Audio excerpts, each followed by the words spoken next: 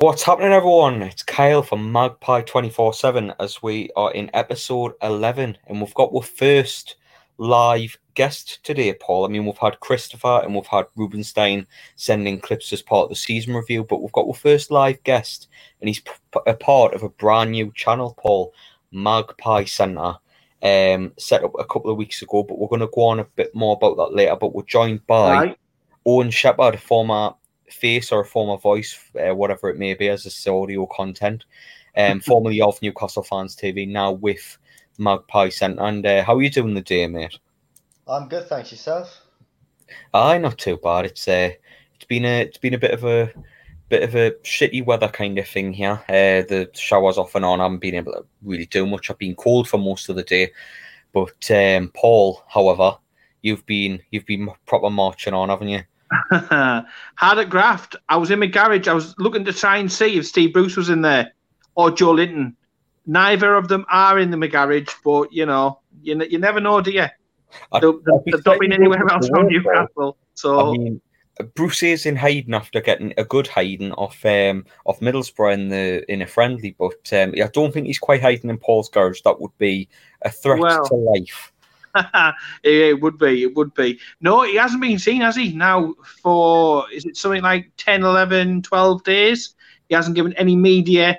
He hasn't done anything at Newcastle. So he joins Joe Linton in the suspiciously missing.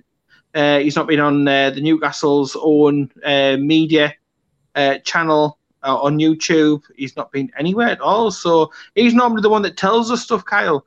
And he's not about, I think Jordan put on his Instagram, actually, Paul, that he's back in the northeast. I think he'd done a selfie outside, like on the Millennium Bridge. So I think he is back in Newcastle, which is good, because I hope he's brought his shooting boots. I hope so as well, with the way we went on last season. But a striker's there, so that's a good thing.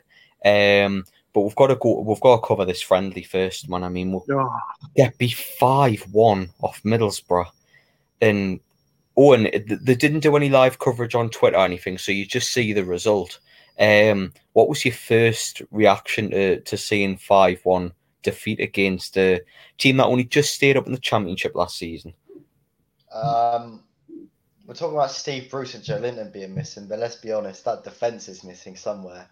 I don't know where it's gone, whether they're still on the summer holidays or whatever, but it's a good job it's only a friendly, because if that had been a league result or a cup result, then all hell would have broken loose on Twitter and the like. So, yeah, obviously it's disappointing, but it's only pre-season. That's the way I like to look at it. It kind of shows you where we need to fix, as if we didn't know already.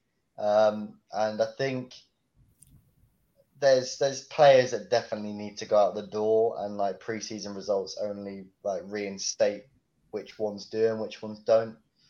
So disappointing, but like, you can sort of look past it and just say it's pre-season. I mean, we're gonna win, man. We're gonna win. We're gonna win on aggregate. Don't worry about it, lads. We're gonna smash them 4-5-0 on Monday. I will play them on Monday in a replay. I think at the same park, but I haven't seen a defeat like it in pre-season since we got beat off Leyton Orient before the Championship season started. And I remember when that happened, and I remember speaking to Kevin Nolan about when I interviewed him a couple of years ago now, when he was like, that was the catalyst for change. Now, I don't know if this defeat against Middlesbrough is going to have the same effect, because it's fairly behind closed doors. It's not very much in public. It's known among the Newcastle fan base, and that's about it, really.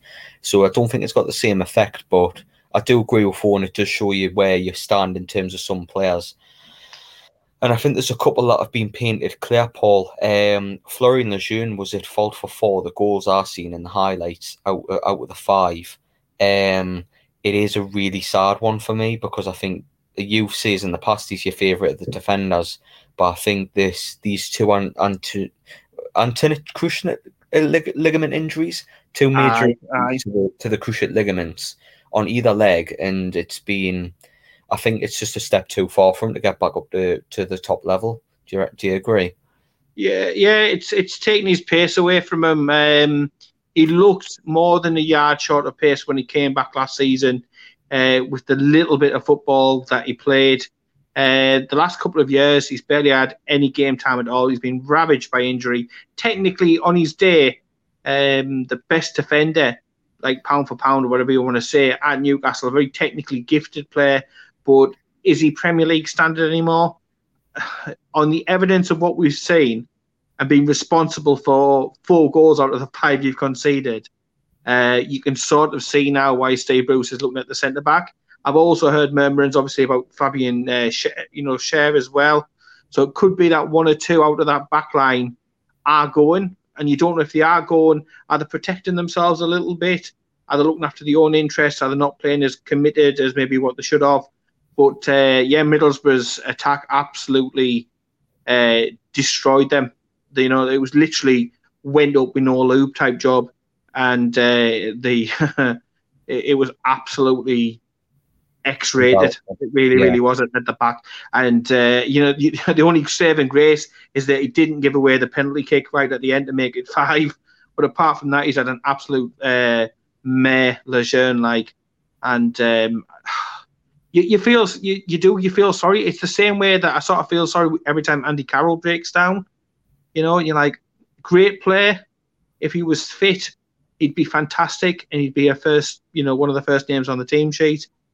But the bodies are telling them, both players, in my opinion, that your time is up, especially Lejeune. I think he needs to go to a slower league. I don't know, maybe the Italian league or something like that. Fair enough. But to play devil's advocate, Owen, I mean, he hasn't had much game time in the last 2 years because of these injuries. I mean, he played a little bit in late December when he got chucked in at the deep end, fresh from his injury, and we conceded quite a few goals. And I remember that game on New Year's Day against Leicester where he was atrocious in that first half. He gave away two easy passes, which led to goals for Leicester.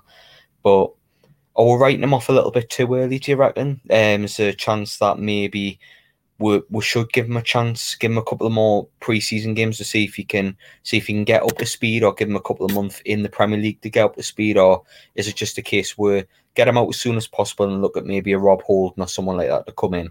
What do you reckon? First of all, I think it's a real shame after the news we've had today about we're looking to sell either one of Schär or Lejeune, because I quite like them both. Like, as much as Schär didn't have a good season last season, he's definitely still quality. Lejeune, it's a real pity because I remember the season we signed him. I was like, who the fuck is that when we signed him? And then, got injured in the first game. He came back against Man United on Dubravka's debut, had an absolute stunner of a game, and then sort of just kicked on from there. And I remember, it was a game against Huddersfield where he just kept pinging these balls over the top, and I was like, I've never seen a centre-half that's been able to pass like that before. One that's played for us anyway. And then he's just got that other injury again, and he's just been so unfortunate. And then to be chucked in at the deep end, forced as well. This wasn't Bruce's poor decision making. This was a forced decision because we had fuck all defenders. To be chucked in the deep end and then to make those mistakes, it sort of just it makes you want to write him off because of the anger in those. But when you stand back and look at it, you go this guy's just come back from 2 serious knee injuries. Is it being expected to play 90 minutes of football against probably one of the most informed teams in the league in Leicester, and he makes 2 mistakes? It's poor. But I think I want to look past it because you give him time to come back. You give him a run of games in the Premier League where he can actually establish some form, and he's going to be one of the top defenders again as long as he doesn't bust his knee again. You know what I mean? So it's a shame, and I would like to see him given a chance, but I just feel like we're not going to see that. Or we could see it if Schär goes, but to be honest, I think with Rob Holding, who's been linked, I think I don't know whether I'm wrong here, but I think he might be one of the first players to come in out of the ones that have been linked this week. I've heard talk about medicals and all that. But Rob Holding is definitely the player that I think will replace Schär or Lejeune because And to be fair, I think he probably is a better player in terms of potential.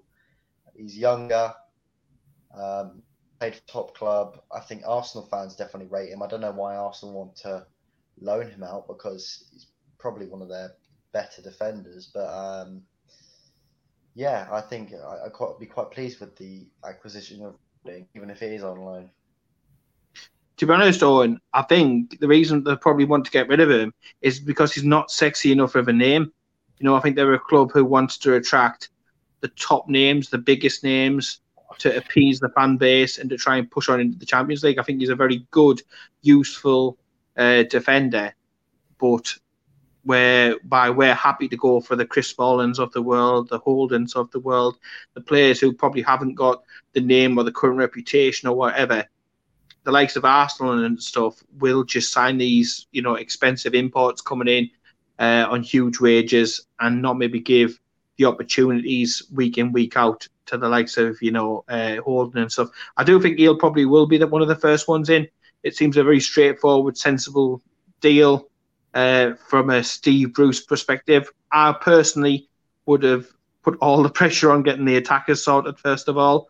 Yeah. But Bruce is building clearly from the back. And like you say about Lejeune, it's such a tragic shame, but I just think in the Premier League, you've got to be able to keep up. And some of the defending against Middlesbrough that he was displaying, it was pretty schoolboy-esque. It was comedy. If there was Benny Hill music, it would have been complete. If he is to resurrect his career, if he is given that opportunity, and I'm not sure that Bruce probably rates him or not, then he's got to grasp it with both hands, because I just don't think you can afford to put him in a Premier League game and a couple of Premier League games and for him to make mistake after mistake after mistake. So it's a big call that Bruce has to make, because he's a class defender. But I don't know. I think the time may be up for Schär and Lejeune as well. I've got a feeling that Bruce is going to move potentially, like you said, definitely one, potentially both on, just to free up wages and to see what else he can do. Because clearly he is wheeling and dealing at the moment. Yeah, I completely agree with that. I was just about to bring that point up. Actually, I can see Steve Bruce getting rid of both of them, and I think with Lejeune, I think if he does go, I think we will have to pay a heavy tribute to him, because I think he falls under the Woodgate kind of section of quality player but plagued by injuries. I think. He joins the illustrious list of the likes of Ledley King, Jonathan Woodgate, as I said before. You mean famous Newcastle players over the years, not just defenders, but like Kieran Dyer, who was injury plagued towards the end, Bellamy towards the end, even though his latter years weren't at Newcastle. All these players that have had loads of injuries, and I think Lejeune unfortunately will go into that list, because when he first came in under Benitez, he was absolutely unreal. I think the night we played and beat Man City 2-1, Lejeune was unbelievable that night, and he had a few unbelievable displays. And I think with Fabian Schär, it's a shame. I think it's more of an attitude issue, because it came out that he has had a bit of a problem with Steve Bruce over the last few months, and the proof is in the pudding with it. Because I remember the FA Cup game against Man City, where he was just lazily jogging into position. He gets turned on the half turn by Sterling, and he just curls it into the bottom corner. And I'm thinking, what a lazy man.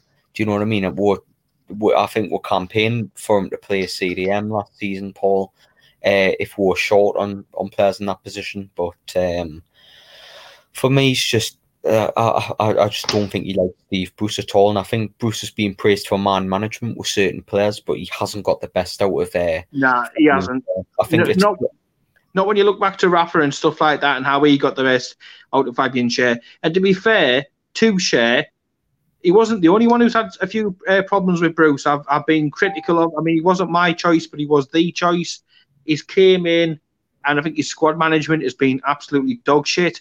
Especially when the games have been coming thick and fast, not rotating, not protecting players, picking up stupid injuries, risking players, stupid tactics, having to rely on luck rather than how else. There's a long list of critiques you can make of Steve Bruce. So yeah, I'm not surprised somebody like Fabian Schär has had a bit of a go, and it's just a shame that Bruce can't work with Schär to be able to sort these problems, because form is temporary, class is permanent, and we all know, I think all three of us would agree, that Fabian Schär, who's got his mind on the job, who was linked to Spurs not last summer, the summer before, would be a fantastic asset for most clubs and most teams. And it's gutting to see a great player not with his head in the right place, and that's really, really disappointing. I think though, if you look at it, what? Sorry. I was gonna say, like, obviously Paul's just talked there about Steve Bruce's squad management, and it makes a very fair point. With what we've got, he's been poor, and I'm not usually one that sticks up for Bruce, but you look at it from a stand-away perspective, there's not enough depth in that, like quality and depth in that squad to be able to go, right, we're going to go for the cups, but you can't properly go for the cups if you haven't got a decent squad to rotate. We've had to play our first team in FA Cup competitions in a midweek game because we don't have quality and depth. I mean, we've tried to improve it season upon season upon season, and hopefully this season is the one where we bring in Wilson and Fraser, and we have quality and depth after them. But like, you look at last season, like when we played the cups. Okay, we brought in Bentaleb, Lazaro, whatever, but these players were brought in to play in our first team as well. So, like, post January. So, what was like? Who does then fill in? You can't expect Christian Atsu to then fill in and put the same shift in as Alan Saint-Maximin. I don't expect Christian Atsu to do absolutely no. Yeah, exactly. I wouldn't expect Christian Atsu to compete with a non-league winger, but there we are. To counteract that though, and with Bruce's squad management, I remember a particular couple of games would just beat Sheffield United on the first game of the restart, and then we played again a couple of days later, and then a couple of days after that we played Man City in the Cup, and they were fairly close together, but Bruce persisted with the same squad in the second game after we played Sheffield, I think it was. And that's where the problem started with the injuries. And yeah, I completely understand we need to make a better go of the cups and that, and he can only use what's at his disposal. But I think he had a heavy reliance on a couple of players, and there was 5 or 6 times this season where ASM looked more than knackered. He looked injured while he was playing, and like, obviously I know how key of a player he is, but there's no use injured. Do you know what I mean? And I think Bruce's squad management was piss poor towards the end of the season. There was like a 4 or 5 game period. Same at Christmas.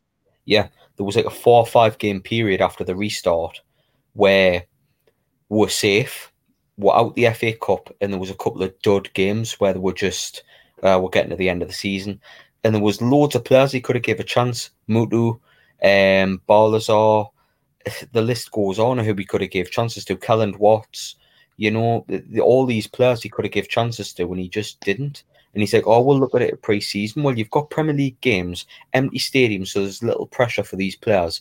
Blood them, see what they can do, and then, you know, going into pre-season, all right, well, I tried him in competition, and he's not that good, so we'll move him on, kind of thing. And he just didn't do that. But back on to Lejeune and Schär, and I think, unfortunately for Schär, I think Bruce likes a certain type of defender. He likes blood and guts and someone who's a bit more physical and doesn't pass the ball as well. Because I don't think we've got a defender who's as technical. Mini Bruce. Exactly. The amount of times he signed his son, very similar to the way he used to play. But like, for me, I think Schär's just been a victim of the system, kind of thing, and it's a shame because his head's down and his attitude's a bit off. But yeah, it'd be a shame to see him leave, because he like Lejeune, had a couple of magical games in a Newcastle shirt. I remember that Leicester away, we beat them 1-0. He marked Vardy out the game that night on the Friday night, and he was probably one of the reasons we kept a clean sheet. So for me, it is going to be sad to see them go, because I personally think both of them will be let go. But if they're replaced by Rob Holding, the way you've got to look at it is, lads, we'll be playing 4 at the back next season. There'll be 4 centre backs there, so it kind of makes sense in a way. But yeah, it'll be sad to see them go regardless. But What do you reckon? On? Do you reckon Lejeune and Shell go, or do you think one of them will stay and one of them will go, or do you reckon both of them will stay? What do you reckon? I think I think one of them will go, but I wouldn't be surprised if both go. If you get where I'm coming from. Yeah, of course. Plainly because if we do end up playing the back four next season, then we don't need 6 centre-halves. You're probably looking at 4 or 5. I don't know which one's going to go because they've both had a really, really rough time. To be honest, I think Bruce still rates Cher more than Lejeune. But what that comes down to, I'm not sure. But to touch on like the whole Rob Holding situation again, I think Bruce is quite keen on keeping like a British, Irish type feel within the squad, because you look at the players he uses on a regular basis. He's got the best out of Shelvey. He gets Hayden playing well every week. He keeps Jamal Lascelles in as captain. He's now bringing Rob Holding in, who's English. He quite likes Richie. Brought in Rose. All these players that like of an English type. A certain type of player, aren't there? Yeah. Jeff Hendrick as well. Jeff Hendrick. I think he quite likes that like not like they've not got flair, they're not anything special, but they get the job done. I think he quite likes What, that. so he's not Frank Lampard? And I think that's exactly what we're gonna Jeff Hendrick's not Frank Lampard. No? Hold the back page. No, I get what you mean, mate. It's an English core they're aiming for. Linked with the likes of Carl Wilson, Ryan Fraser, having Lascelles in the team, Clark Irish, Hendrick Irish, Hayden, Shelvey. Yeah, it's like a British Irish core, and I think he's a bit like Burnley-esque, isn't it? You know, like a bit Burnley, a bit Sheffield United, where it's like it's just industrious. It'll work hard and it'll grind out results, kind of thing. I think that's what he's aiming for. He's aiming for a team that can hit 40 points again. But he also says in press conferences, we're not a team that stagnates. But yeah, it's one of them. I mean, we've still got 2 friendlies to go. I think we've got one this coming Saturday, and we've got one on Monday as well. The rematch against the mighty Borough. But yeah, in terms of friendlies, we'll probably cover them next week on Magpie 24/7 in next week's cover up. But speaking of Ryan Fraser, I did want to talk about him a little bit more because it came out on multiple sources today, Sky Sports, all that stuff, that he's fairly close to signing for Newcastle. He wants to move up the northeast to be a little bit closer to his family, and he's turned down Crystal Palace to come to Newcastle. But me and Paul were speaking before you joined on, and he hasn't had much match day fitness. So is there any real reason you would think to not go ahead with this kind of deal? Definitely not. I look at from being down here, being down Bournemouth way, you learn a lot about the goings on. I'm fully expecting a comment about like a Bournemouth tattoo right now. So you got it last week, mate. Don't worry. But with Fraser, it's different. Like, he's definitely got an attitude on him. I think what happened was after the 18-19 campaign, where he had an absolutely outstanding season, and only Eden Hazard got more assists than Ryan Fraser that season. He wanted to move to a bigger club. He didn't get it that summer because he decided he was going to run his contract down at Bournemouth. He was close to signing a new contract in like around January, February time, but realised the position that Bournemouth were in and thought they probably wouldn't get out of it. Then came to the agreement with Eddie Howe that he wouldn't play much longer. And now he's in sort of the position where no top club wants him anymore. And Newcastle are close to signing him. I would definitely take him because from not last season, the season before alone, he's definitely he's a winger that can finish, which I think is rare to come across now, especially for free as well. This he clearly has finishing ability. He's quick. He's tricky. Again, he's got that English sort of hard-working core in him as well. The attitude does concern me, because obviously if he's acting like that at Bournemouth or whatever, then it does sort of concern me a little bit. But I'm hoping that because he's like closer to home and like Newcastle does seem to be the right destination for him, that we sort of get the best out of him, and he goes straight into the system. If we're playing a 4-2-3-1, he slots straight in on that left-hand side. And then we'll obviously have ASM on the other. So I think it definitely improves the squad. And this is what I've said a couple of times now to a few different people, is you look at the players we've signed in past seasons, they haven't improved the first 11, they've improved the depth of the squad. Yeah. Whereas with Fraser, you're improving the first 11 and improving the depth of the squad at the same time. He goes straight into that first 11, and the player that would have been there now improves the squad. So I think that's probably the best way to go about it. And if we do sign him, it'll be one hell of a signing, I think. He's a good player, like.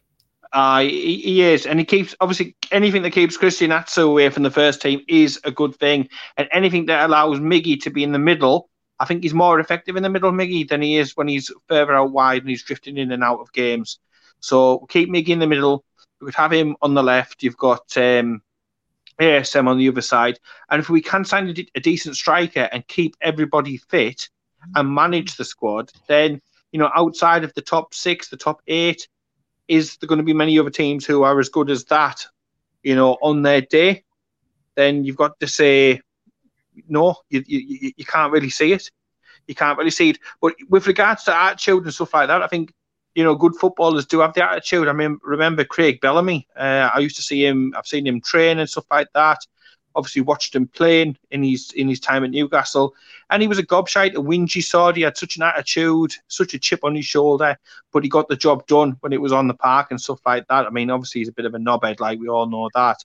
But if Fraser can come in, do the same sort of thing, add to that British core, that mentality, that hard work, that sort of Burnley-esque way, then again, it's a very good deal. Again, on a free transfer, which will give Mike Ashley, Lee Charnley, Keith Bishop and Justin Barnes, erections all night long, and they'll love that. A bit of a freebie, quality player, and again, we do seem to be able to pull out a decent deal. You think of Dubravka as a fantastic deal. If we can get Fraser in for free, great deal. Hendricks came in for nothing. And like some Mick McCarthy and stuff have been speaking them up this week.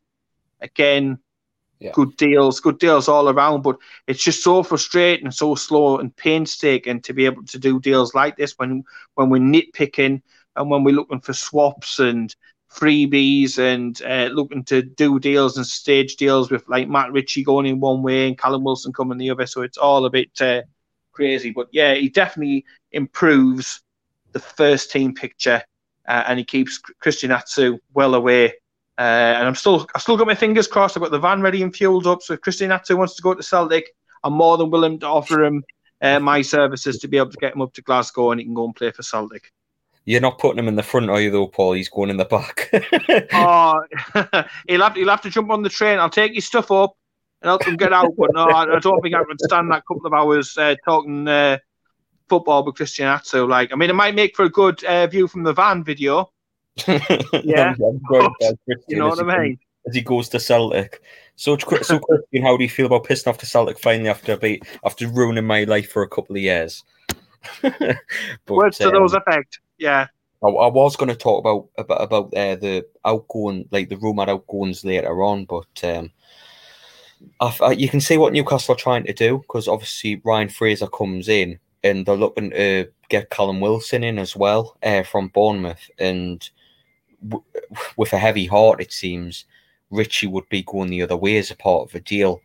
Now, I've weighed up the pros and cons of this one personally, and I don't know what you think, Owen, but I think it's worth Newcastle's time to swap out Matt Ritchie, have him go back to Bournemouth, and we get the centre forward that we need. I do realise that leadership wise and a voice in the dressing room, Ritchie's probably one of the bigger voices, and I love Matt Ritchie. I do. Since he came in, he's just been his work ethic and his determination's been second to none. But do you think it's worth getting rid of Matt Ritchie, someone who's this big character at Newcastle United, bringing a potentially England international forward in Callum Wilson? Do you reckon? Yeah, definitely. I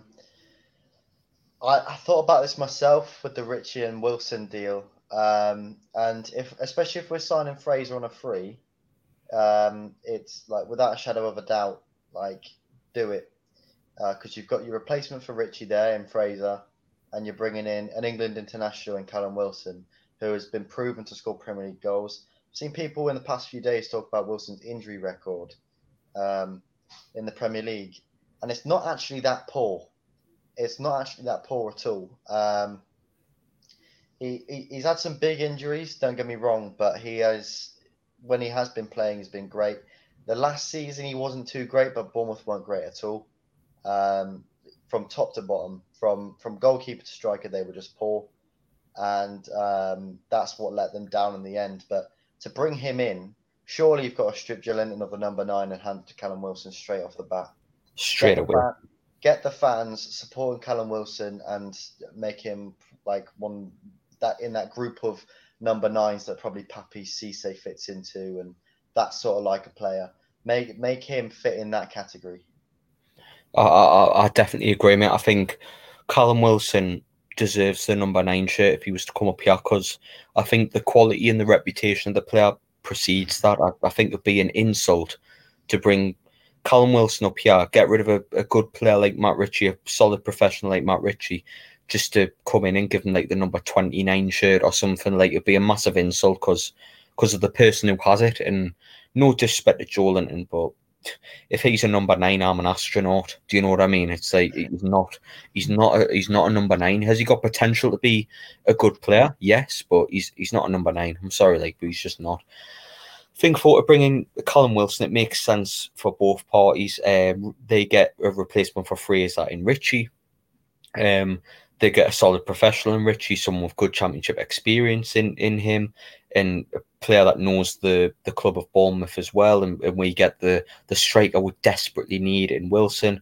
Plus, I don't know how much more money will be on top, but I could imagine it's between 8 and 15 million on top of Matt Ritchie. But I know Aston Villa are circling around, but Sky Sports are led to believe that they'd prefer our deal because of the quality Matt Ritchie will bring. And I think, not to shoot down Ritchie too much, because he had a very mixed last season where he scored a couple of banger goals, but he also made a few mistakes as well. And he wasn't a one to make mistakes, Ritchie, but he started making them, and like he started giving away stupid fouls. And it's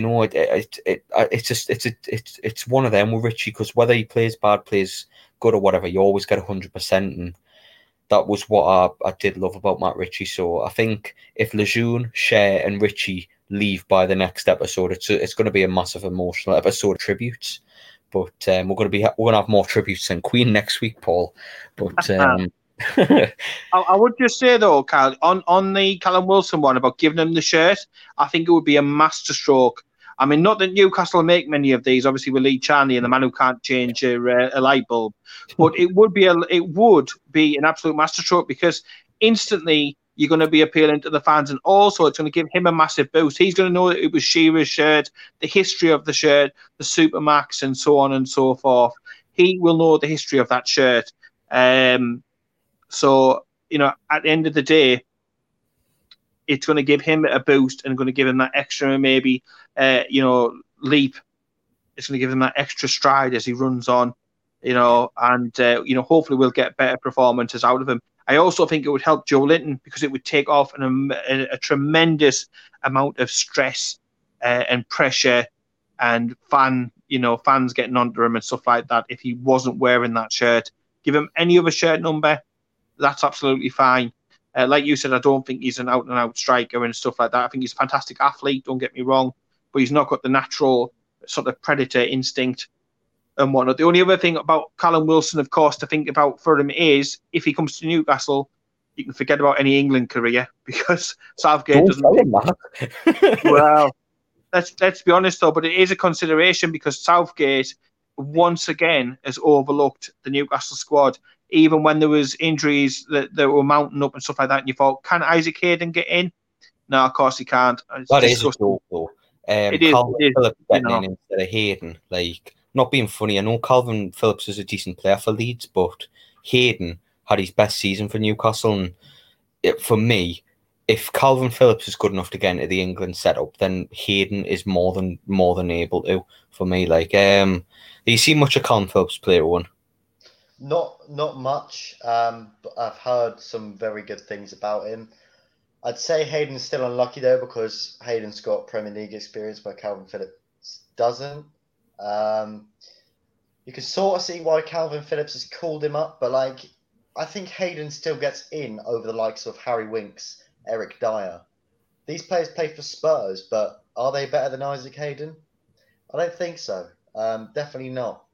So it's a shame. Like, I thought maybe even Lascelles might get a look in over the likes of like Michael Keane, who you don't really hear much about. Like, he might play for Everton week in, week out, but what does he do? Whereas Jamal Lascelles, like, he's popping up here, he's popping up there, he's doing all sorts of things. I think fans inside the top six hear a lot more about Lascelles than they would about someone like Michael Keane, or like even people like, I don't know, Lewis Dunk when he was called up. Like, is Lascelles better than Lewis Dunk? Heck yeah.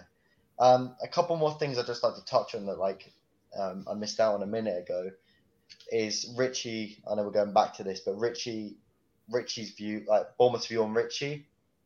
Obviously, okay, they'd be getting their replacement for Ryan Fraser, but from the football that Bournemouth play, and from what I've heard from mates who have watched them in pre-season so far, I don't think Richie fits their system, which I just don't know. I don't think he can hold the deal up or anything. But it's a bit of a weird one if he does end up going the other way. Another thing is as well, with Callum Wilson to Villa, he won't move to Villa. I can 100% guarantee he won't move to Aston Villa. Why?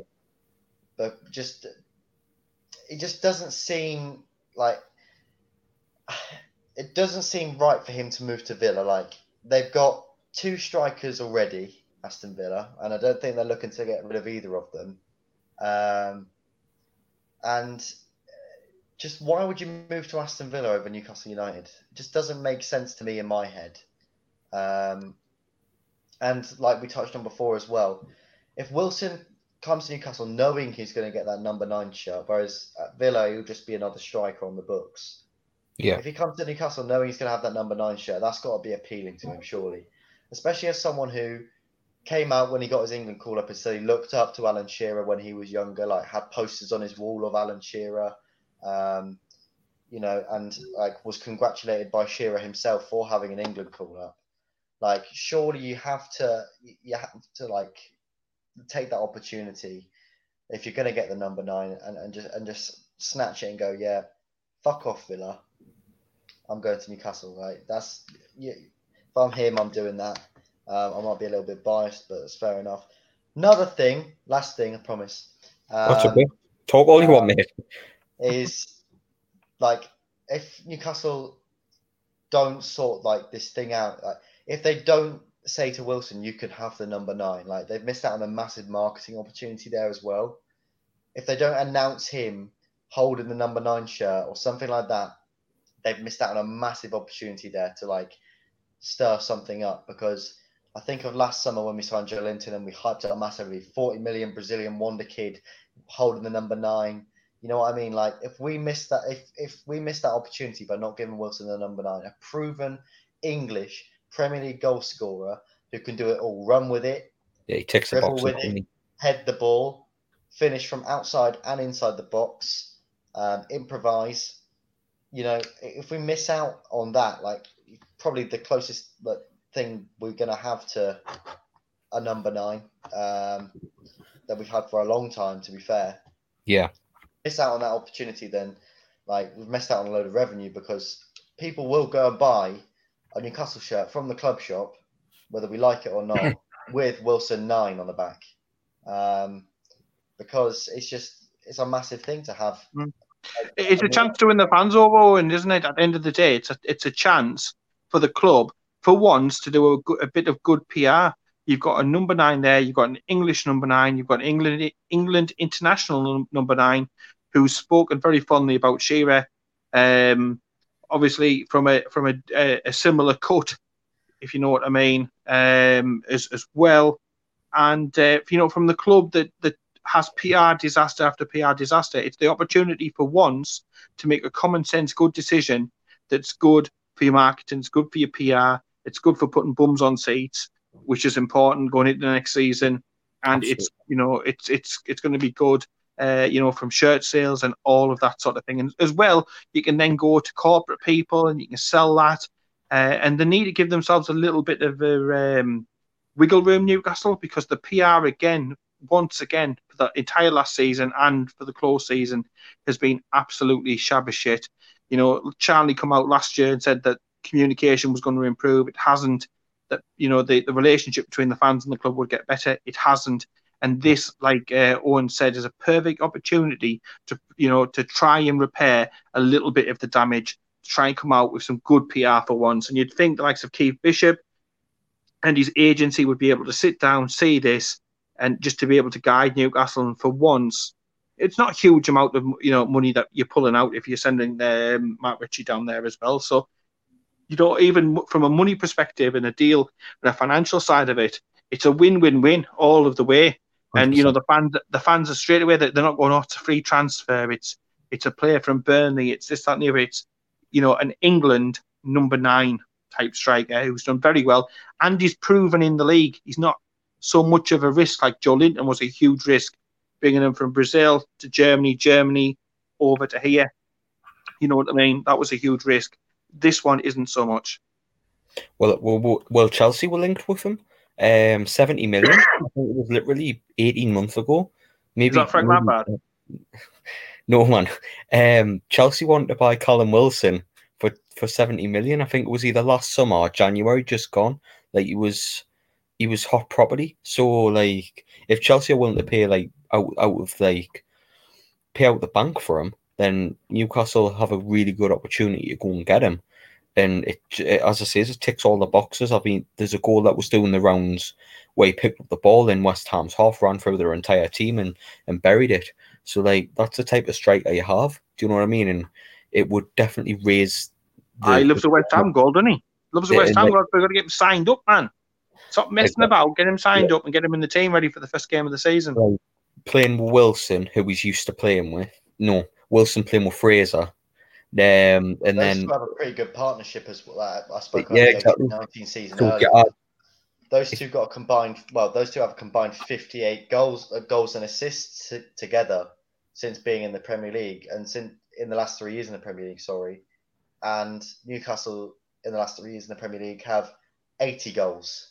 So, that would massively improve. Like, they have a good partnership. They've played together. Like they're the ones that usually assist each other. Is Fraser to Wilson, Wilson to Fraser. So if we can get that going up there, and you got Miggy and ASM as well, I just wonder what we can do to teams. Honestly, we're going to have fun. With a solid defence as well, which is something Bournemouth didn't have last season. So it gives them a bit more freedom to push forward and have a bit more, be a bit more expressive. So the sky really is the limit with something that is fairly, in terms of like getting a really good partnership on the cheap, it doesn't come round that often. So for me, Newcastle need to get this deal and get it done, because other teams around will like say West Ham's, like say Crystal Palace's, they'll be looking at Newcastle and be like, well, why couldn't we do that? It's usually us looking at other teams and being like, why couldn't we do that? So it'd be nice just for once Newcastle to be ahead of the curve and try and make something happen that'll push up the league. But it's a no-brainer. I mean, hopefully when we record this next show, Paul, we're celebrating two very good signings indeed, along with Rob Holding as well, hopefully. But the only other major link I've seen we'll have this season's Bernardo. No, not this season. This week, Bernardo from Brighton. I haven't seen much of him play, to be honest, Paul. To be honest, I was a little bit more infused about the Greek lad that we were after. I did a bit of research on him after the last one.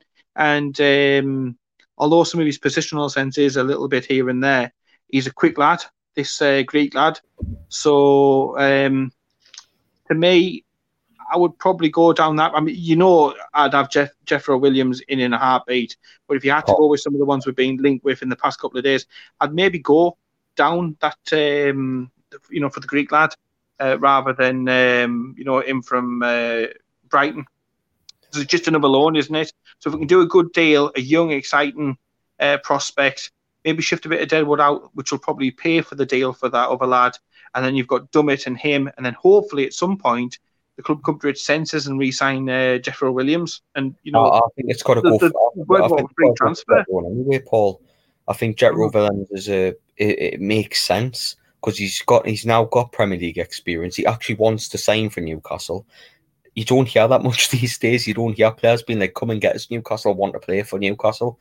When he's fully fit, he's a fantastic defender. And I think Dummett is a second choice left back. I think is a very good backup option as well.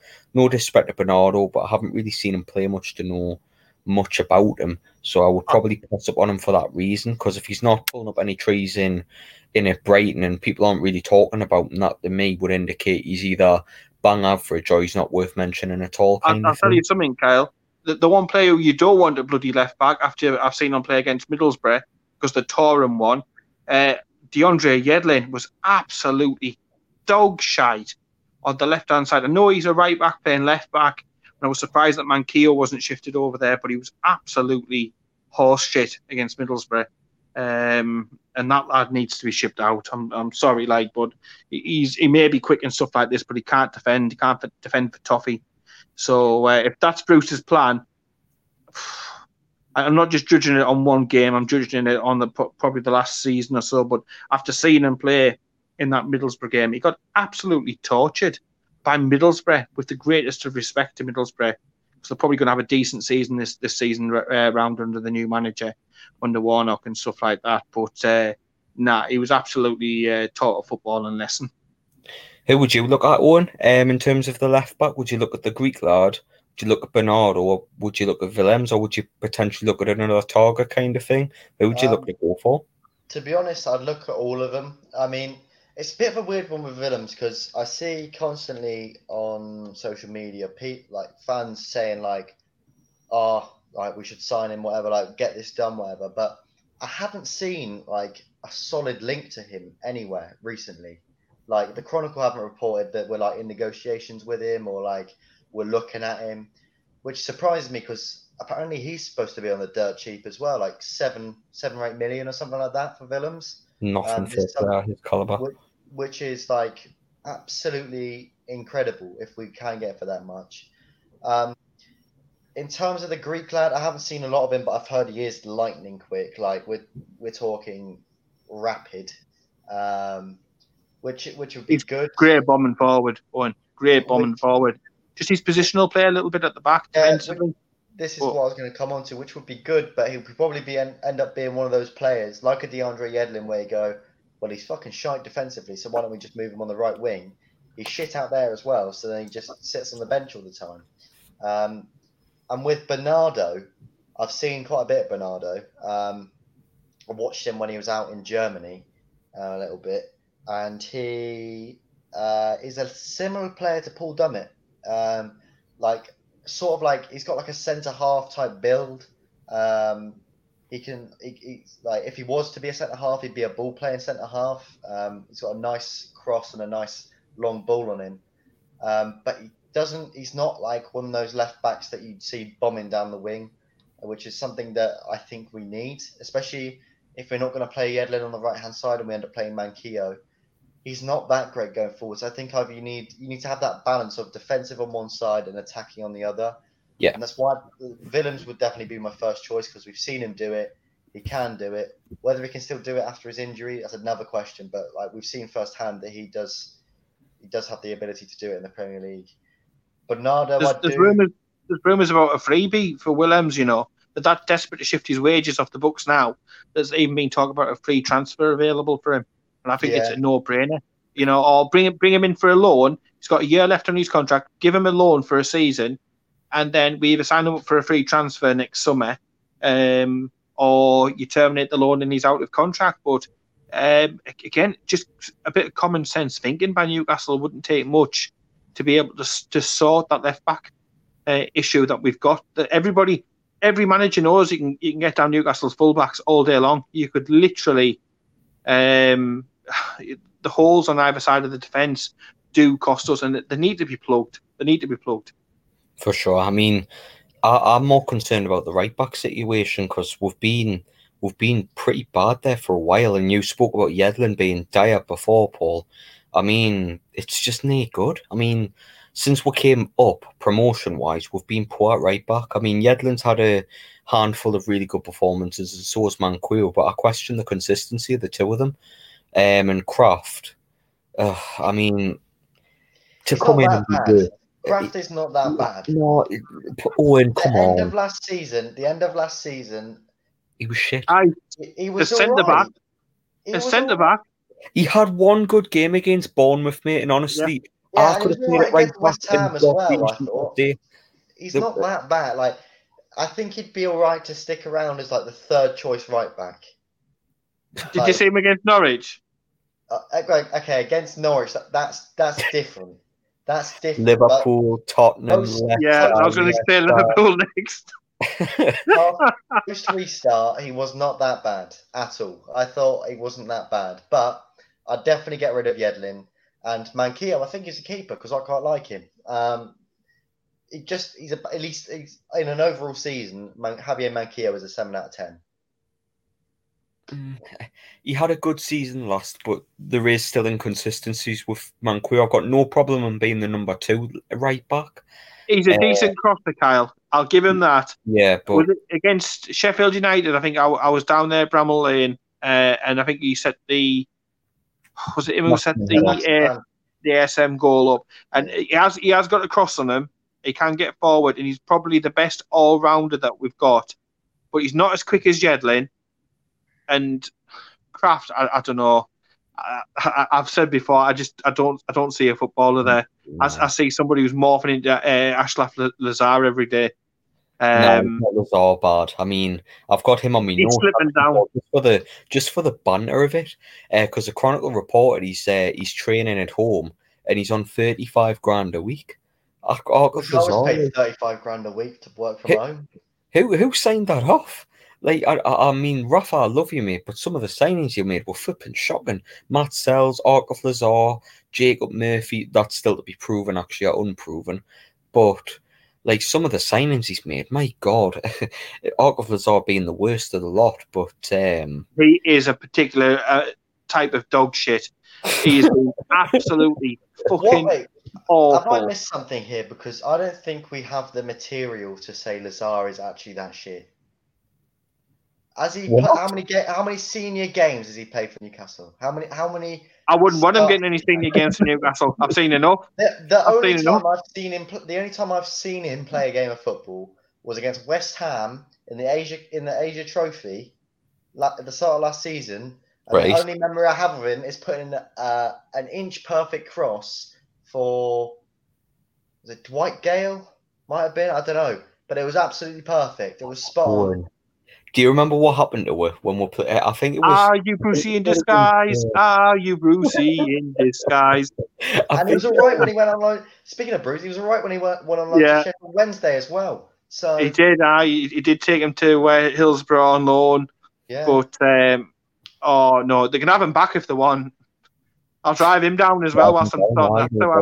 But yeah, I mean, I seen him playing in Bruce's first friendly, and then it was the first friendly against Wolves I seen him play, and he was out of position for all of Wolves.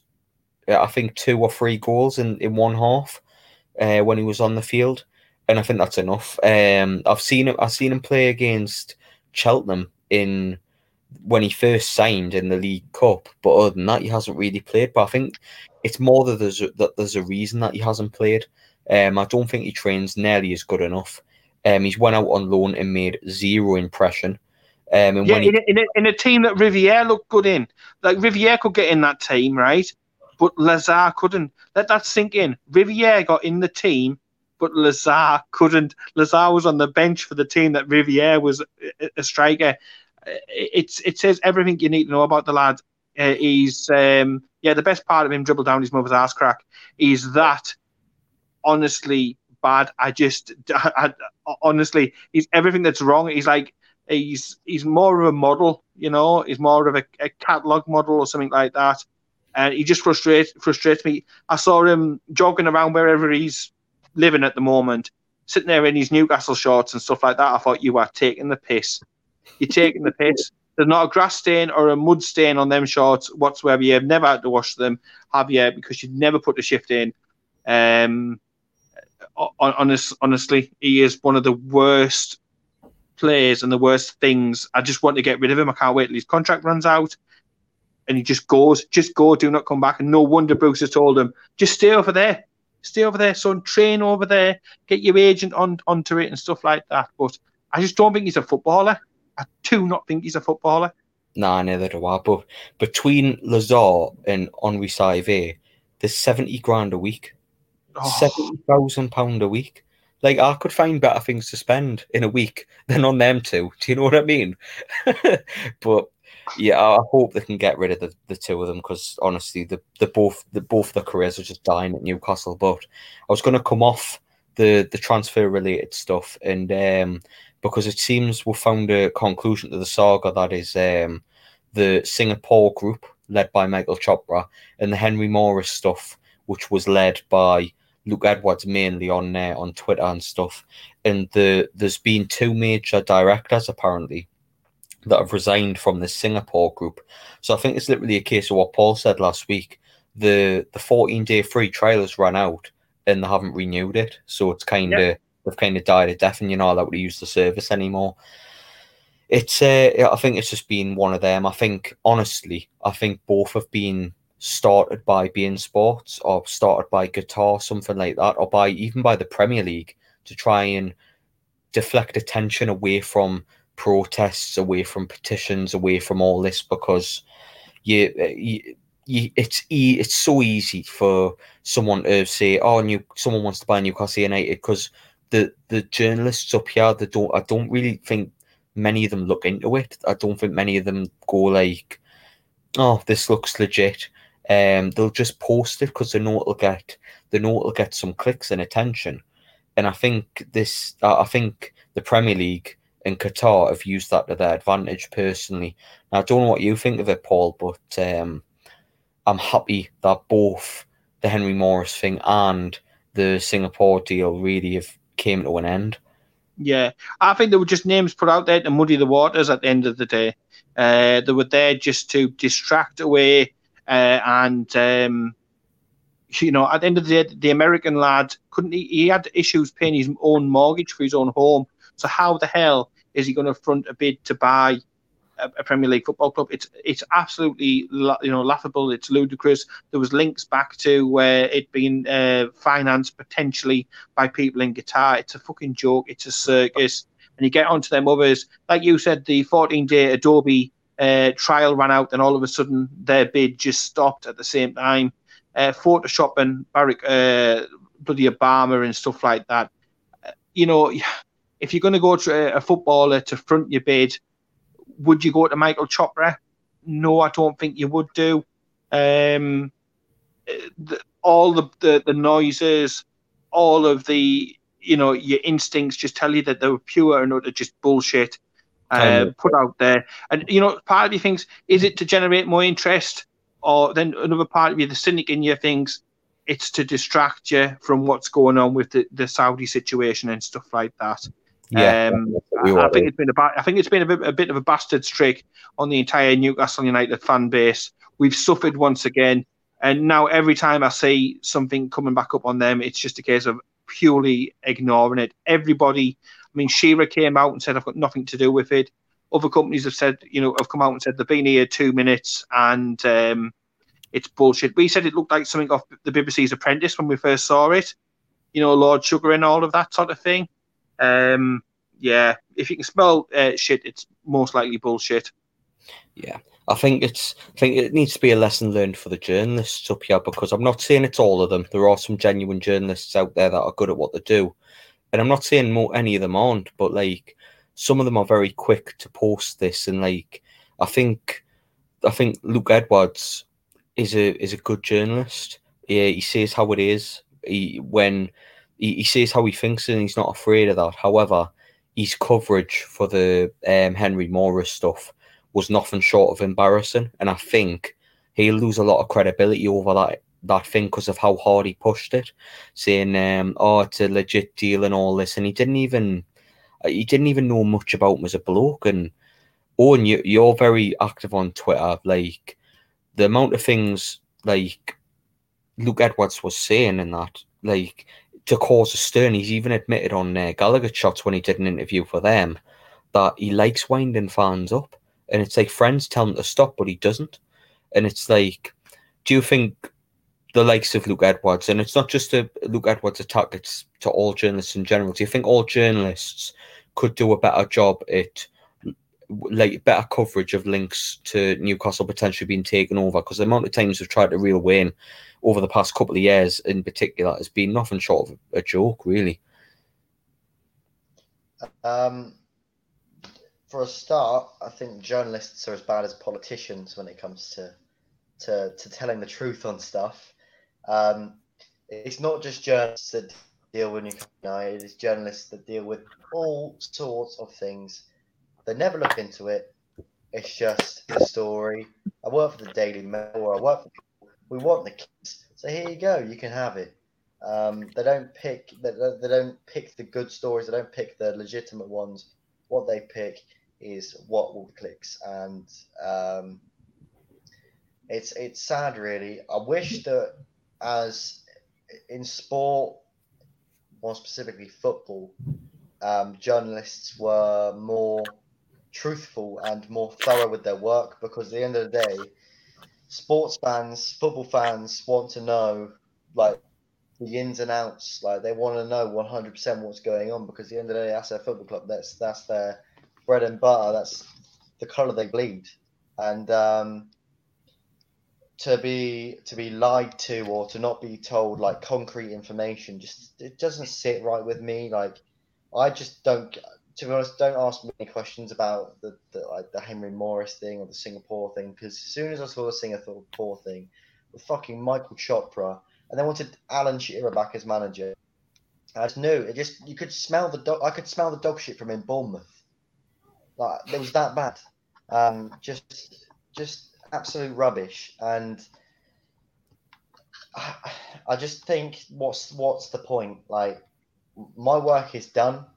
In terms of being fussed with a takeover, the Saudi-led takeover was the last straw for me. Like, I put so much time and energy into that, like, and it gave me a burnout trying to follow it all at the end, like promoting that petition and signing it and get like doing all that just for it to come down to Richard Masters answering fan questions very loosely, may I add, and you know.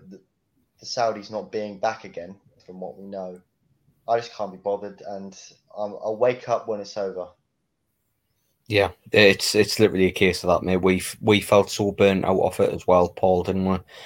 With the whole Saudi thing, and it's went really quiet the last couple of weeks, and people are saying no news is good news, but you look at the facts, they've pulled out, and a couple of shit questions it's dead in the water. Yeah, I think it is as well. I think it's gone. You look. It's ridiculous, because, you know, at the end of the day, the club that gets no communication at all, Newcastle United, once again being shafted over, and once again being given a lack of information, a lack of clarity. It's our football club. They are just custodians of it. You know, at the end of the day, the Premier League haven't got a dog in this fight. The people who are selling it want to sell it. The people who are buying it wanted to buy it. Yet somebody else can come in and say, no, I find it ridiculous. Then you see the situations at the likes of Wigan. You have had Portsmouth nearly go out of business before. You've got the issues down at Charlton, so on and so forth. And they just stick their head in, you know, under the sand and just say, it's not us. It's you know, the Football League, or it's this, that, and the other. But it's all interconnected. It's all. Spurs. Yeah, and it's all like dodgy dealings, and it's all friends of friends. And, you know, when Richard Keys can come out and he can say this is happening, that's happening, and the other's happening on a confidential process, that tells you how corrupt and bent the Premier League is. It's rotten to the core. And you look at FIFA, which has been proven to be rotten to the core. and likes to do stuff in a shady way. Are you honestly telling me that UEFA is any different? Well, no, that's coming out at the moment. Are you telling me that some of the clubs are any different in the Champions League? No. Look at the Paris Saint-Germain owners, etc., etc. So you're telling me that the Premier League are going to be any different and not going to be, all these corrupt agreements and dirty deals and dodgy deals and stuff like that? No, they're just the same. They're all the same. The Premier League's the same as UEFA. UEFA's same as FIFA. FIFA, is absolutely corrupt and bent. And we've just been shafted over. It's a cartel. They want to protect the establishment. Why rock the boat when it's going well for them at the moment? They get paid handsomely, and they don't want somebody else coming in and upsetting the apple cart and stuff like that. So I'm disgusted by the Premier League. I really am. Richard Cockmaster and Richard Keys' mate and stuff like that. Disgusting. But like you said, you both said, just absolutely burned out with it all. I mean, if Staveley and them wanted to, if the Rubens wanted to, they could buy Newcastle outright themselves. They don't need the Saudis to come in with them, like a particular need. They could have them as a reduced owner of the club. You just know when the Staveley thing comes out with the court case, if she wins, she's got enough money to be able to buy Newcastle all of a sudden. The circus is bound to rumble on, lads. It is bound to rumble on. But I, like yourselves, I'm absolutely fed up. I just want to wake up one day and it to have come up, Mike Ashley has sold Newcastle United. Yeah. I don't care what money for. I don't care if he triples his money, if he loses money or whatever. I just want Newcastle to have a fresh start and a little bit of hope. And I want our club back, and I want our club communicating and trying to be its best. That's all I want. So just wake up one day, Newcastle sold. Nice one. Champion. Jobs are good, and move on to the next. 100. That's how I feel, mate. Honestly, it's have you seen what the Premier League have done though? They've our first 3 games aren't televised at all. Yeah, so you've got to watch it. You've got to watch games potentially illegally in order to see our games. How fucking stupid can you be? How much of a dick shot can you take, idiot? Alternatively, you can listen to my mate Matty Raisbeck. So, nice plug. It's for me though. It's I can't listen to radio. I can't no disrespect to Raisbeck. He's a great commentator. He made Matty Longstaff's goal against Man United all that much better, but I just can't do radio anymore. Like, I'm not used to being at games and watching games and stuff. I think it's an absolute disgrace that where we might not be able to see the first 3 matches of the season because one, we're behind closed doors because of the virus, and then they're not going to be it's not going to be televised. So it's like what they're playing at. Every game needs to be televised if nobody can get in the grounds. Do you know what I mean? Otherwise, literally, what is the point? Football without fans is nothing, and there's no fans there to watch or no see it. So what's the point? They've got to understand that, Carl. You hit the nail on the head. Football is nothing without the fans, and they try and keep people away from the stadium. But that's just encouraging people to go to the stadium. So what have they been? Why have they been a wet wipe? Exactly. Well, that's what the Premier League don't understand. I think is the fact that football is nothing without fans. They think that. I think their plan eventually is to move completely away from fans, have these empty stadiums. You know what I mean? Because they play them where they want to. Yeah, exactly. They think the Premier League. They think the league can survive without fans, and they'll still get the same amount of money, the same amount of success. If anything, they'll completely kill it off, and that's slowly what they're doing by the looks of it. Well, look at the after Project Restart. The football in and around it, the Premier League still gives you the highest quality of football in the world, but without fans, it's soulless. It's dead. Like, it was so shit. I literally fell out of I've fallen out of love with football a little bit because of the Premier League restart. Because of how soulless it is and how corrupted the Premier League is. On the field stuff, if they think they can run the league without having fans in it, they're sorely mistaken, because it's the little things you miss when they're not there. I mean, going to the match, seeing your mates and stuff, like you miss that as well. You miss the social thing and being locked in the house for months and then have to put up with the Premier League, what they've done with us with the takeover and stuff, and then they're trying to take watching football away from us as well. It's like just heads on. That's just flipping. let we have our club back instead of holding we back and holding we back. Like, seriously, what they got against we? I know Gary Hoffman's got something against Amanda Staveley. I know for a fact he's got something against the Saudis because of his affiliation with Qatar Bale and Barclays out all those years ago. It's like the jigsaw puzzle is there to be seen in the public eye. So why can't a journalist that we spoke about before look into it and investigate this? Because I'm sure they'd find a lot if they looked into it with their contacts and stuff. Do you know what I mean? It's upsetting the apple cart, Carl. At the end of the day, if they investigate, I don't know, say Liverpool, come straight to my head, a Liverpool or even Chelsea or somebody, right? And they find something out, that newspaper is then going to get zero access into that club for anything else. So they won't be able to use that to fill up column inches. They won't be able to use that to generate advertising and clicks and all that sort of thing. So it's all very, very political. And I think journalism these days, to me, it's too safe. They don't have an opinion. They don't even fart in public. Do you know what I mean? It's that tight. It's tight as a duck's ass. And they've taken all the personality, all of the characters out of it and stuff like that. And it's the same on the football pitch. You look at 10, 15 years ago, compare it to now, where are the characters going? Where are they, like the Vinnie Jones type players, the Gaza type players? Where are the Asprias, the eccentric, players? Where has all that gone? The football has become sanitized, and the journalism has become safe and sanitized and stuff as well. And it makes for a lesser product, but they need to understand it is better when the club is connected. Look at Norwich when we played them beginning of last season, and you had the fans, the owners, and the players and the management team and everything all together working as one. It was fantastic to see, and we were so envious. But clubs like Newcastle at the moment, it's so chopped up, and then you add in the journalists being so bland.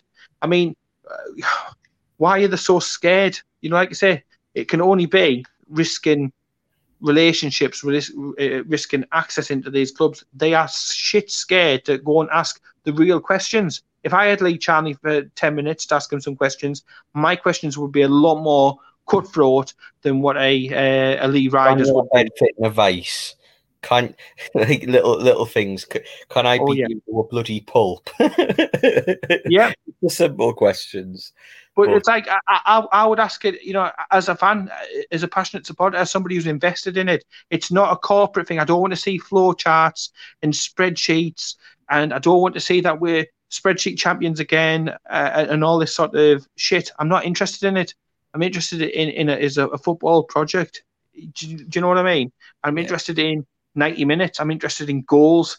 I'm interested in personalities. I'd much rather have players like mad bastards like Tamiri Ketspire. Do you know what I mean? Sure. I want the colourful people involved in sport, and even previously some of the owners and stuff like that were much more colourful. Now we've got Mike Ashley. You know what I mean? And no Jack Walker's type people about. There's nobody really. Like I say, it's just bland. It's a bit like what Sky Sports has become. More and more bland, more and more PC, more and more copy and paste type production, and it's a shame. It is such a shame, but it's the way that it's going, and the strangling the game at the moment, and certainly the situation on the takeover has not helped one little bit. Yeah, 100%, mate. But in terms of news, I think that's pretty much it. Where we're at in terms of Newcastle news. This podcast went on a lot longer than I thought it was. I thought we're tight for news this week. But there is one thing I did want to cover, because Owens came on. He's obviously he's joined the illustrious club of people that have left NFTV in the last couple of months. But Owen, you're now a part of Magpie Centre. I was going to say, I nearly said 24/7 there. Part of Magpie Centre, which you've been working on for a little bit now, and I just want you to tell our audience about it and where we'll find you and stuff like that. So we're only on Twitter at the moment. We're a news page. I mean, we try and spruce it up a little bit because we understand that Newcastle United news isn't the most exciting stuff sometimes, especially when you've got drowsy old takeover news like we were talking about a minute ago. But yeah, it's a bit more professional than like some of the likes of the other Newcastle pages. We've tried to just keep it as clean as possible and just quote things that have come out just to give fans that bite-sized piece of information that's come out so they can be kept up to date with it. We're trying new things like moving graphics as well. Compared to having your standard photo, we've got moving graphics. Just stuff like that. I think it's exciting having a fresh canvas, definitely. We're going to try and push it. I mean, we've almost got 100 followers in the first 2 days of the page being fully up and running. So it's going well so far, yeah. Well, I've got to say, mate, I do like the moving graphics and that.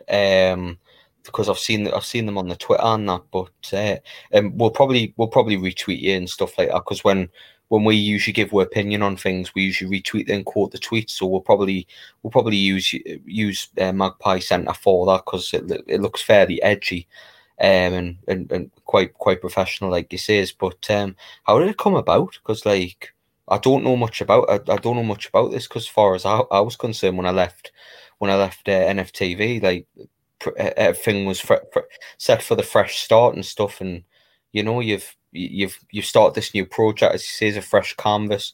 So how did it come about? Because it's not just you, is it? So no, there's 5 of us in total, and how it came about was a couple of days before I left NFTV, or maybe a day before. My friend Robin from Holland, who used to do, or still does, I'm not quite sure, we was doing some stuff for Gallagher Shots. Came at me and said, like, look, I've got this new project. Do you want to be co-owner of it? Whatever. Like, we're going to be covering news. Going to sort of try and compete with some of the bigger Newcastle pages. I was like, you know what? Yeah, because there's nothing better than having something that you can do yourself and be creative with. All he gave me was a logo, and then he went, go do what you want to do. There's no color guideline. There's no like way I want to be. All I knew was we're a news page, so it's got to be relatively sleek, and we've got our logo. And I just went from there, and I've really enjoyed it so far. Really, really enjoyed it. More than I've ever enjoyed graphic designing for anything or anybody else before. I've really enjoyed it. So there's 5 of us. Each one of us covers something different. So me and Robin, we sort of just post whatever. So the stuff in the day where you see like the yes or no stuff, or like the videos. Like there's a Ryan Fraser video that went out today as well of his like best bits of the 18-19 season. That's me. But the others, like, so we have one that does various news. We've got one that does transfer news, and we've got one that does match day updates, which I'm quite excited to see, because I'm not sure there's any other page out there that does a minute-by-minute match day update apart from the official Twitter account. So that'll be quite an exciting thing to have, I think. But yeah, it came a couple of days before I left Newcastle TV, and that all ended quite quickly and abruptly, and didn't really get to say many goodbyes, which I'm sure we'll touch on in a minute. But yeah, I'm looking forward to it. Well, that's good, mate. That's probably one thing me and Paul have really, really enjoyed since we left NFTV is the freedom that we've had. Go and create yourself. The pressure's all on you. Whereas kind of at NFTV, like Lee would like edit the video and stuff, whereas here it's like the pressure's all on you kind of thing, and like if you don't do it, it's not going to get done kind of thing. It's just that freedom to go and create and do what you want. So if me and Paul want to talk about how Christian Atsu was shit against Notts Forest a couple of years ago for 20 minutes on a podcast, we can. Do you know what I mean? If want to talk about the glory days of when Paul went to his first game, or like when I went to my first game, we can go and do that. Do you know what I mean? That's the beauty of it. But the beauty of it, and like obviously we've been able to go through Facebook, Twitter, Instagram, and obviously Spotify, and we're looking towards YouTube in the long term future. But that's where you're looking to go eventually, aren't you? On Magpie Centre, you're looking to evolve to Facebook, YouTube, and Instagram as well.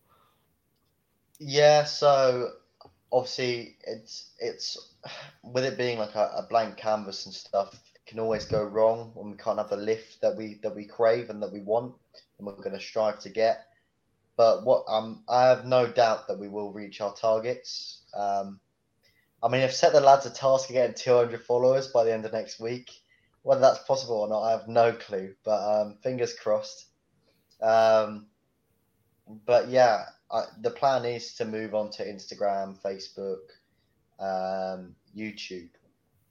As the Twitter page grows, I think Twitter is a brilliant place in terms of Newcastle United because you have the opinion on there, whereas something like Facebook, no disrespect to you guys, Facebook's a brilliant place to generate those views and whatever, but Twitter is more of a place for opinion, whereas Facebook is just all for your feed type thing. It's my opinion on it anyway. But as we grow, we'll expand. I'm sure we'll bring more people in.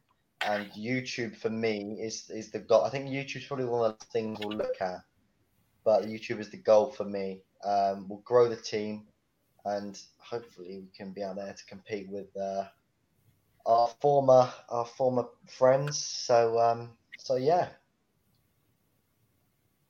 I mean, for me, I don't really look at it as competition, and I never have. Like, for me, it's just like as I've said many times on this podcast before, like there's a lot of fans who stand under different flags, whether it's Magpie Group, Gallagher Shots, NUST, Magpie Channel, Newcastle Fans TV, Magpie 24/7, Magpie Centre, Binks, Proudlock, Rubenstein. You know, there's loads of fans that stand up under different flags, and then you funnel down to followers who might follow certain channels and whatnot. And as Paul's spoken about, like different things for different people in terms of content, but at the end of the day, we'll all stand under the one umbrella, which is Newcastle United. Do you know what I mean? So there's no point bitching. There's no point going on and going at each other and digging at each other and trying to one up each other and all this shit. We're all Newcastle fans at the end of the day. Sure, competition is healthy because you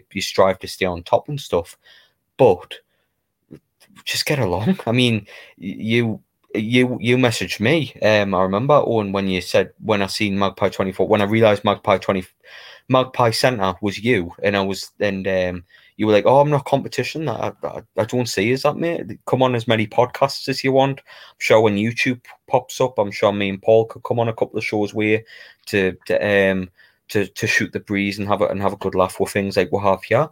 Like it's just a crack and a laugh to me, mate. It's not like it's not all this at each other and that, because like it's not just like YouTube and spotting podcasts and that. It's among the fan base as well at times, and it's one thing I really don't like about the fan base, where they want the same things, but they have different ideas of doing it, and they go against each other. Whether that be the anti-Ashley out stuff or whatever it may be, but crack on. I wish you all the best, mate, with Magpie Centre and the other four lads that are with you.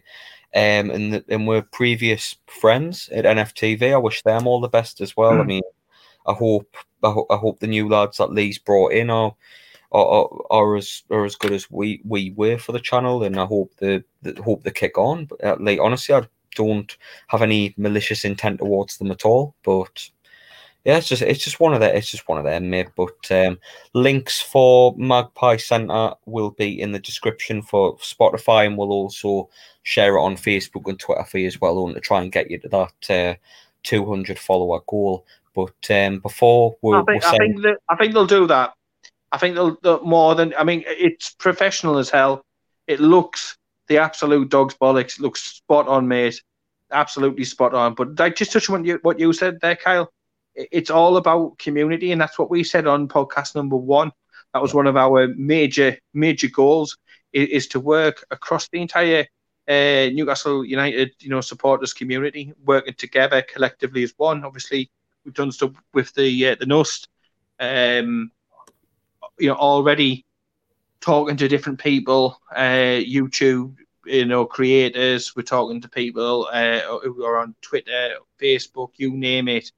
It's just important to remember that at the end of the day, everybody is, Newcastle supporters. But of course, you want the very, very best for the brand that you're on and you represent. But it's great at the end of the day. It's a blank canvas, and An exciting future for you. Yeah, it's exciting stuff, isn't it? Each day is a new adventure, and you're picking up new skills and trying things out, what works and what doesn't work. It's all trial and error. Yeah, it is. But Owen, mate, is there anything you want to add regarding Magpie Centre before we sign off? Nah, that's it. All I'd say is well done to you guys, because I checked your Twitter either yesterday or today, but you guys are doing well on the whole follower count and follower count. Sorry, English. But yeah, well done to you guys for having such a swift lift off. How long you guys been going for now? Like a month? We've just hit over a month, and on all platforms we're at 4,000. So we're doing. We've had a good start. Put it that way. Really good start. Just about getting more people involved and trying to keep the momentum going. I mean, numbers is very little to me as well. I know I went on a massive tirade about the fan base before, but I mean, it's nice and it validates the hard work that you do, numbers, but I don't get too tied into it. Do you know what I mean? It's not the be all and end all of anything. If you enjoy what you do, then crack on. I mean, me and Paul would if we weren't doing this podcast, as I've said before, we'd be chatting shit in voice notes. Do you know what I mean? Exactly. I would message you on Messenger as well, Owen. But if there's nothing else to say regarding Magpie Centre, it'll be everything. Links will be in the description as well for the Twitter and just the Twitter for now, and obviously the Instagram, and that'll come into when it comes. It comes. But when they start, if you want, we'll get you on again, and we can plug the descriptions again for you. Plug the things in the description for you when they launch, like Instagram and your YouTube channel and all that stuff. But that wraps up episode 11 of rounding up the week for Magpie 24/7, and hopefully both me, Owen and his lot, and me and Paul both prosper and both do well, and hopefully but when the next time Owen comes on, he's hit the 200 followers. I mean, I'd hope so. if it's a goal to hit immediately. But we'll sign off for the night, and catch you on the next one, everyone, and catch you in a bit. See you later. Keep it 2.